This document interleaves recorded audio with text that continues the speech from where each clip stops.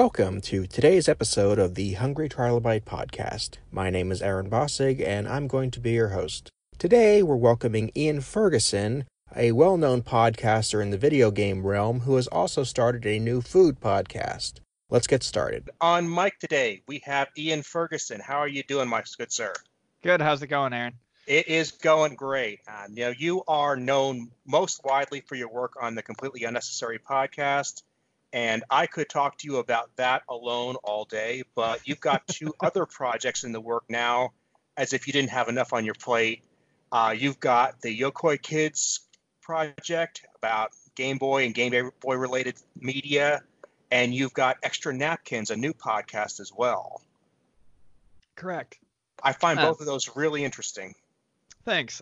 So the Completely Unnecessary podcast, of course, started with Pat Contry at this point over 6 years ago. It's kind of crazy to think that it's been going for that long. And we have our 200th episode is coming up sometime, I think, in February. Obviously, that's the number of episodes that we put out increased a lot more when we went weekly as opposed to bi-weekly. And then the Yokoi Kids is a project with a couple of my friends, mainly my friend Rick, and him and I both tend to gravitate more towards just in our actual free time when we've got a few minutes to play games. We tend to gravitate towards the original Game Boy. He has a Game Boy Color. I have a couple black and white original Game Boys. So the idea was to just kind of cover games that were relatively inexpensive and, try to do things related to the games that weren't just straightforward reviews, whether it was rate music or do art or something similar. And then the Extra Napkins podcast is the most recent one. I think we just recorded our 11th or 12th episode of that. In fact, I'll be recording another one of those today. And that is, that's my friend John and I. I've known him since I was 14. And we've got an interesting history that maybe we'll get into in a little bit. But him and I will sit online when I'm at work and he's doing work and we have to kill time. And we'll just shoot the shit about food. We'll argue about food. We'll argue about fast food. We'll argue with other people about food. We'll talk about any sort of food in general. And we figured, why not just turn it into a podcast? He had wanted to do one. And I figured, yeah, it would be fun. I can definitely see that. And I found that in my own life, talking about food and for some reason arguing about food gets people whipped up into a passion that it really is equaled only by things like politics and Star Wars. I mean, it's just one of those things that it pushes that button. Yeah, it does. Yeah, it's like politics, Star Wars, religion, food. The nice thing about food is, I think one of the things that's great about talking about food and being passionate about food is, at least if you're doing it with someone who's what's the word I'm looking for? Who's got an even keel. It's a way to get that passion that you have when you're arguing about something like politics out in a harmless way.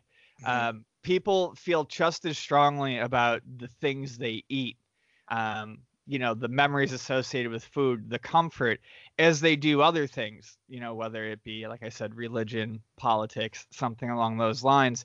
Yet at the end of the day, you're just talking food. And I think most people realize that you can walk away from a food conversation and still be friends pretty easily. It's something silly that people like to argue about as passionately as they do more important things, I guess is what I'm trying to say.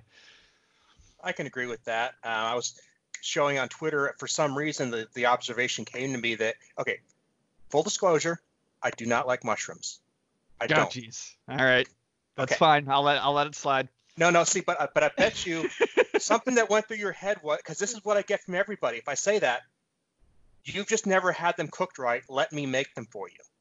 No, No, actually, I wouldn't do that with mushrooms. I would never tell someone who doesn't like mushrooms that I can cook them properly, because I realize mushrooms, for some people, it's what they are. I mean, it's a Uh-huh. fungus. For some people, it's the look, it's the texture. I do have a food like that, though. Anyone who tells me they don't like eggplant, I will tell them you just haven't had it cooked properly. Mhm. Mushrooms, I tend to let people who don't like mushrooms slide by. I love them. I freaking love mushrooms, but I wouldn't really ever try to convince someone otherwise, I think, on I mushrooms. just I find it curious that somebody, when I tell them I don't like something, their first reaction is, I want to cook it for you. If I say I like bacon cheeseburgers, they don't rush to make me a bacon cheeseburger. But something I don't like, they can't wait to make me. It's true. I think that just comes from. I would imagine that the people who say that to you are probably cooks in their own right, or people who enjoy cooking. So, Mhm. you know, we do. It happens to me sometimes too. Admittedly, we get lost in ourselves. We get a little ego about it, and we just assume that, if someone doesn't like something, well, we can be the person who changes that for them. And breaking up a little. Okay, there you. We're back, and we're back. And it gets to be even more bizarre when it's something that, we can literally eat off the same plate, and I can have the most wonderful experience in the world, and you can think this is garbage. Yeah. And it's just amazing. That's how human senses work. Hmm. Yeah, and I mean, there's taste involved, but there's also things like I think preconceived notions about food going into it are going to affect that as well. For instance, uh, when it comes to barbecue, I like barbecue that is I like dry rub. I'm not a huge fan of sauce. And Mhm. anytime I sit down to try, something that is, say, a barbecue with a sauce, I'm probably going to enjoy it a little bit, but I'm always going in with this preconceived notion that I'm not going to like it. So it's going to affect how I taste that and how I react to it. Um, People also tend to get, and this is actually something we were talking about on the CU podcast just recently. People tend to get attached to brands. So Mhm. say that you're really into, say, In-N-Out is your favorite cheeseburger. A Mhm. lot of people in California love In-N-Out. You're probably going to go into trying any new cheeseburger that someone tells you is better with I don't know, a chip on your shoulder, with a little bit Mhm. of bias against it. I don't know that we ever taste things, um, as we get older, as we get further in life. I don't think we ever taste things without influence or without bias. True enough. I mean, when I lived on the East Coast, I had all sorts of places I would go for a burger here and there. And then I moved to the Midwest, and suddenly I found Whataburger. And it was like, okay, this is the burger. I mean, at least as far as fast food goes. Whataburger's good, and that was actually the one I was thinking of when I mentioned In-N-Out, because it always seems that it always seems to come down to those two that people have really, really strong feelings for. Both are um, both are definitely institutions, and I think a lot of it has to do with it was regional too. Mhm. You had In-N-Out for a long time was a California thing. Whataburger for a long time was a Texas thing. Both Mhm. of those states um, generate a lot of pride in the people who live there or who are Mhm. from there. You don't hear a lot of people who are like, "Yeah, I'm from Wyoming," or I'm from Wisconsin or something like that. The Y states. But people who are from California tend to be proud that they live in California. They're from there. Same with Texas. So when you have a Texas burger or a California burger, and I've had both, and both are good, it's easy to become extra attached to it because of Mhm. what it represents or where it's from. And I will just say, I'm an Atari Age member. On a couple of occasions, I believe you promised me a sandwich. Yes, I own numerous Atari Age member sandwiches. So on the topic of sandwiches, do you know Firehouse Subs? Yes, I do. We have them Okay. in San Diego. All right. I didn't know if they were that far west. It's by far the best chain sandwich I could possibly think of. So I really like Firehouse. As far as a chain goes, I definitely enjoy them. There is a chain out here though that there's one in Vegas, but other than that, I think it's more or less San Diego, California based. Uh, Ike's Sandwiches. It's Ike's Sandwich Company, and the franchises are called Ike's Love and Sandwiches. They make the same stuff. It's just one is corporate owned, one is franchisee owned. Those are really good. And I tend to frown upon chain sandwiches. I'd rather go to like a local deli or something like that. But Firehouse and Ike's are both sandwich chains that I actually like pretty well. Don't know Ike, so I can't comment on that. For years, every time you say we'll buy him a sandwich, it's like, does he know about Firehouse? Because yeah, that's a good one. That's definitely a good one. So Anything that's not Subway. Yeah, I was a Subway fan, huge back in the day. You know, when I was a teenager, I loved Subway, but it's not that they got bad, but there were so many better options that sprang up around them that now I tried and it's like, what am I here for? Yeah, I can definitely agree with that. When I was younger, it was, especially like growing up in Western New York where there weren't a ton of delis everywhere. It was an alternative to fast food. You know, it was something that was different than a burger. But when you move someplace where there's delis every couple of corners, and you know there's more sandwich chains coming out, it's hard to go back to something like Subway. Subway is, I always say it's not even that it tastes bad. It's the most tasteless food I think I've had from a restaurant. All the subs taste the same. You could give me a BMT, you could give me a bologna, you could give me just about anything they make, and it's all going to taste relatively similar. If I have to find myself there, and I don't hate it per se, but there are cases like I'm in an airport, I'm in a mall, and it's just the best option out of what's there.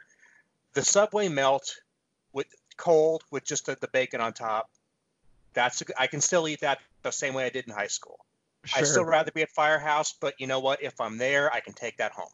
Right. Yeah. It's something that you can find on the menu and eat, which is important, I think, with any fast food restaurant, that there's something you can find, something you can eat, because you never know what's going to be on the side of the road when you need something, or in an airport, like you said. So Yokoi Kids, not to change the subject too dramatically, but I've been thinking about that a lot ever since it started. I've been watching, following it, and I was asking myself, what is it about the Game Boy?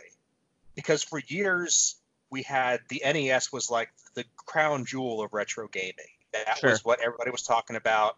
It was hot on the heels of the Atari 2600, which was the big one 10 years prior to that. Right. But Game Boy seemed weird because it was always like the weird stepchild of the NES when the NES was big. And if I finally clicked, and tell me if you agree, disagree, whatever, with the Game Boy and portable gaming, that was like the first time gaming went from being a social experience to you in your own little world and your own little device. It was personal.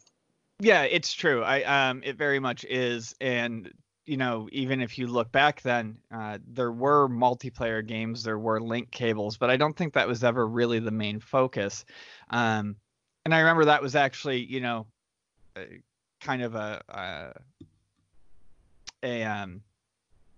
prickly point initially with, you know, my younger brother and my parents when we got ours, was, you know, it wasn't with the NES. Even if if I was playing and my brother wasn't, he could easily watch what I was doing, you know, comment on what I was doing, join in, offer me suggestions. With the Game Boy, it very much is your own little thing. There's not a whole lot you can share when you're playing a Game Boy. But for me, I've always enjoyed that portable experience, because I get wrapped up in it. It feels very cozy. It's like, I don't know, it's like being wrapping. It reminds me of wrapping myself up in a blanket and playing my Mhm. Game Boy as a kid, and it's something that I still like about portable systems to this day. Is it's my own experience. There is no possibility for backseat gaming from someone else in the room. It's just what you're doing. I like that it's separate sometimes from the big screen, from the social aspect of it. But I think another thing about the Game Boy that and I think it's a big thing now. Part of the reason why, especially the black and white era games are getting more popular again, is they're very, for the most part, I mean, obviously there's RPGs, but they're very self-contained experiences. They're very pick up, play for 15 minutes, and be done with them. Yokoi Kids this month is finally doing Kirby's Dream Land. Someone picked it, and it's a great game, and it's got cool characters, cool graphics, it's got unique levels, but the whole game wraps up in about 35 minutes if you know what you're doing, and you don't have you don't have too much trouble getting through the levels, and I think that's perfect. I think a lot of people, as we get older, we don't have time for games that have 2-hour tutorials, let alone 40 hours worth of gameplay. There's something nice about leaving a Game Boy on your table with a game in it that you like and being able to, pick it up, enjoy it for 10 minutes when you have the time, and then put it back down and not feel like you're, leaving too much of yourself in that game. Yeah, and for sure, that whole wrapping yourself up in a blanket aspect, that was kind of what I was thinking of when I was getting into your personalized system. And I actually was thinking that, people like us playing these Game Boy games in 89, 90, 91, and our parents saying you're kind of off in your own little world there, you're not joining in with the rest of the crowd. And yet nowadays we've got everybody walking around with a smartphone that has their own apps and their own music and their own this and that. And it's like, we were so far ahead of that curve and we're just now figuring it out. Yeah, I agree. That's very true. What started in 89 with a Game Boy, if you played video games, because it wasn't as big of a hobby then, has definitely reached out to, the whole world with smartphones. I don't drive, so I have a lot of time to I walk around a lot. I use public transportation a lot, or if I'm going somewhere with my wife and she's driving, I'm in the passenger seat, and I have a lot of time to just look out the window and people watch and pay attention to what's going on outside. And everyone walking down the street has their face in a smartphone, essentially doing what we were doing 20 years ago, 25 years, 30 years ago at this point. 30 years ago at this point. So. And I'm glad that you're finally grabbing a handle on that, because it was always like the Game Boy was just glossed over when it came to even not only retro gaming. Back in the day, it was like the you got to take it with you Nintendo. Yeah, I think people loved it, and there were definitely good games on it. Mm-hmm. But I do think when it was, I do think there was a period of time when it was relevant and current, and that goes all the way up to probably the Game Boy Color, it was still looked at as it's a portable system, but it's a lesser thing. It's not as good as the Genesis I have at home, or the Super Nintendo I have at home, or what I'm playing on the PC. It's something that I'm using on the go. Because a lot of my friends, because even back then when I liked the Game Boy, a lot of my friends were like, well, it's not as good as this, that, or the next thing. I think now, a couple decades removed from its importance, with retro gaming being a big thing, I think it's easier to go back and look at it on its own merits, not as the portable brother or sister to, X, Y, or Z system. Mm-hmm. Yeah, that kind of perspective is really, really helpful when you look at that huge library, and especially factoring in the Game Boy Color, the Game Boy Advance, and if you feel the need to even branch out into the DS eras. Yeah, I like all of them. I think the Game Boy Color itself has a pretty poor library, but I was at Long Island Retro Gaming this past summer, and an attendee gifted me a backlit Game Boy Advance. Not the SP, but like the original model. They had put a backlight in it. And it's really nice. And honestly, it's the first time in probably a decade I've had the ability to play Game Boy Color and Game Boy Advance games. So it's been fun going back and finding some of the gems in a library that I never thought was particularly fantastic. There's definitely good stuff on the Game Boy Color. It's just by that point in time, there was a lot of shovelware, a lot of licensed stuff, that didn't really bring anything new to the table. Yeah.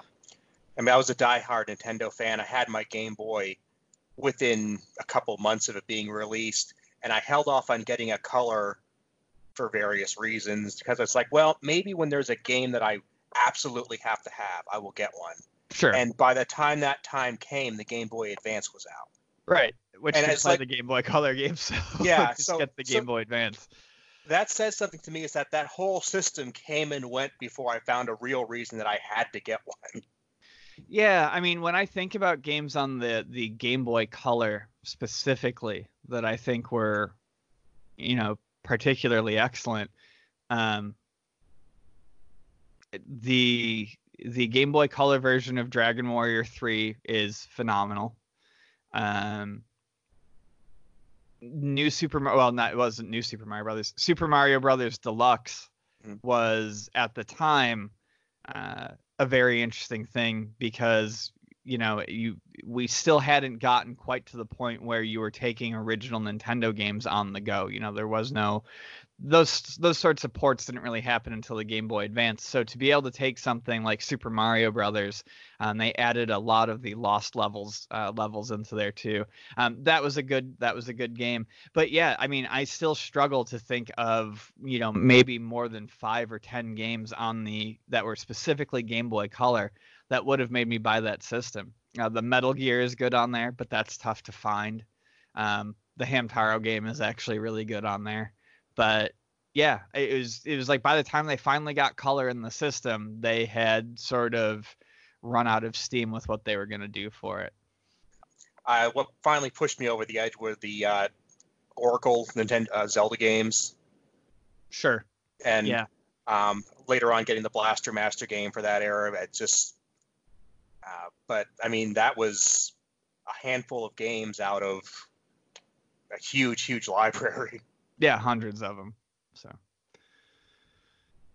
So are you have any major plans for these two projects? Do you have any goals as far as making the YouTube series, an extra podcast, or a book? No, I don't generally have any. I try not to put any huge goals on it. I just want to see where Extra Napkins goes. Okay. Currently our format is, we kind of just pick a topic and riff on it for about an hour. But at some point, we're going to have to start looking into, probably news articles, food trend articles, commenting on them. I wouldn't say that we'd ever become a food news podcast, but, that is something that we'll probably have to turn our attention to. We already did one episode at a Polish food festival. That's something that John and I definitely want to do more of, is going to festivals and covering them live. Or not live, but covering them after the fact. We are actually, I don't know that we will. As a matter of fact, it's the day after I get back from the SoCal Retro Gaming Convention. But there is it's the World Pizza Convention or something like that in Vegas. So we actually put in for press passes. We'll see if we get them.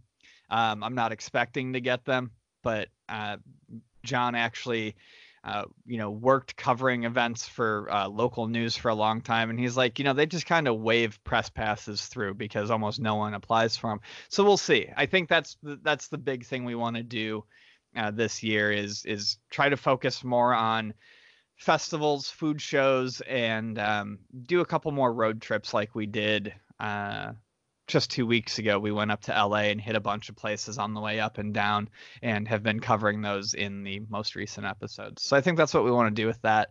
With Yokoi Kids, we kind of reached the goal with Yokoi Kids. We wanted to get to the point where there was enough people contributing to make the site worthwhile. And about 6 months into Yokoi Kids, I don't know if it was Rick says, he got a lot of signups after I had, pushed it on the Completely Unnecessary podcast. And we just got a huge influx of contributors. So we're kind of at that point now where we're getting enough entries, and we're happy where that is. More entries is always good, but I don't know that we are looking to really grow it necessarily. I think Rick and I have always had this idea that we might put out a couple of zines that are Yokoi Kids related, with a couple of because he does a lot of comic art. I write a lot. We would maybe do a couple of one-off print zines that were Yokoi Kids related, but yeah, nothing huge. No books in the works or anything like that.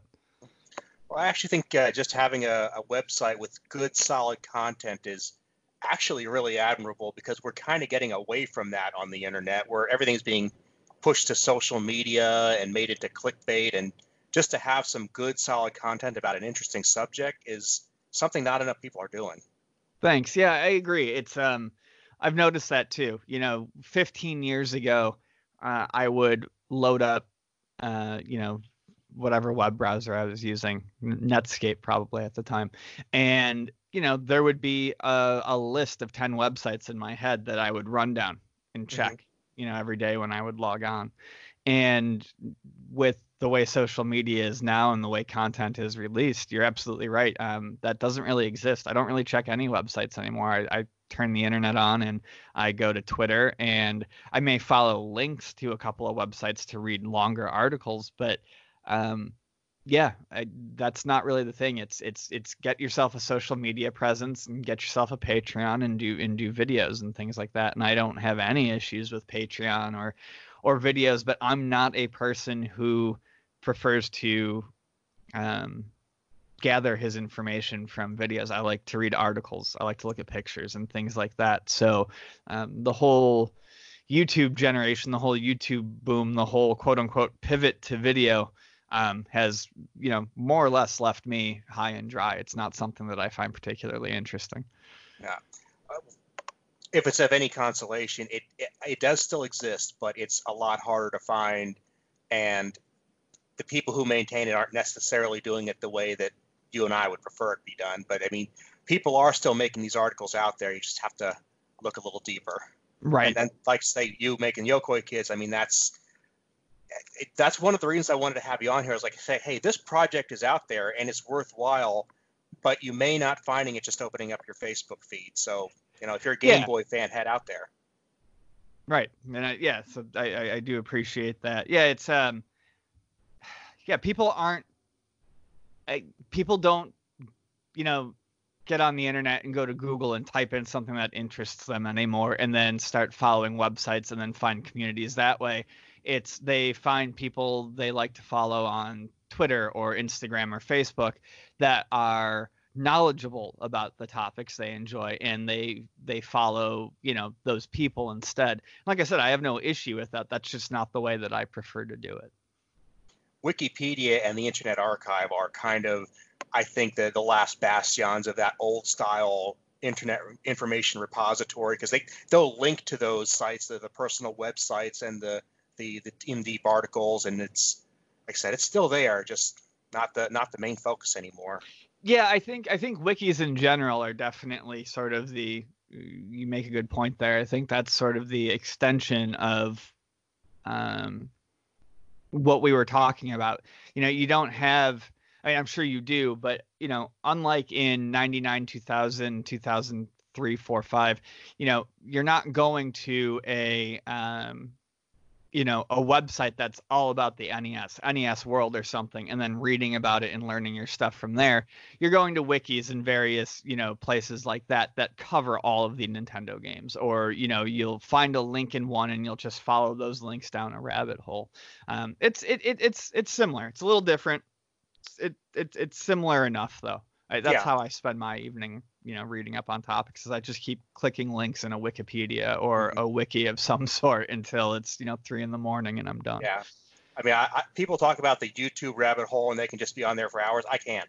I mean, I'll spend 30 minutes on there and I'm done, but I hit Wikipedia and I type in something that interests me, and it's 3 a.m. when I'm done. Yeah. I mean, they really are kind of two sides of the same coin. One is text and one is video and audio. So, hey, I know that you're a busy guy and you probably got customers coming in later you got to get to, but if somebody wants to follow this information, and check out Yokoi Kids or anything else, where can they find you on the internet? So Yokoi Kids is I need to double check that because it's just a link. So let me find out. So you can find me at Pixelsicle, PXLSICLE. On Twitter. You can find Yokoi Kids on Twitter at Yokoi Kids, YOKOI KIDS. Extra Napkins is also on Twitter. It's at eNapkins. And then Yokoi Kids itself, the website, which is the more important thing, is yokoikids.wordpress.com. Awesome. And I'm going to make sure all that gets into the show notes. So if somebody is just listening to this and can't write it down, my website will have everything on there. Awesome. I appreciate it. Awesome. Is there anything else you want to cover while we're here? No, that's it. I think we covered it. Definitely check out Extra Napkins. Check out Yokoi Kids. If you're listening to this, there's a good chance that you probably already know about the Completely Unnecessary podcast, because that's where I think that's where I'm most well known from. And yeah, that's about that. Awesome. Well, man, thank you so much for being here. I would be glad to have you back anytime, because you're a heck of a fun guy, and I just like picking your brain. Thanks, man. Anytime. Take good care. See you soon.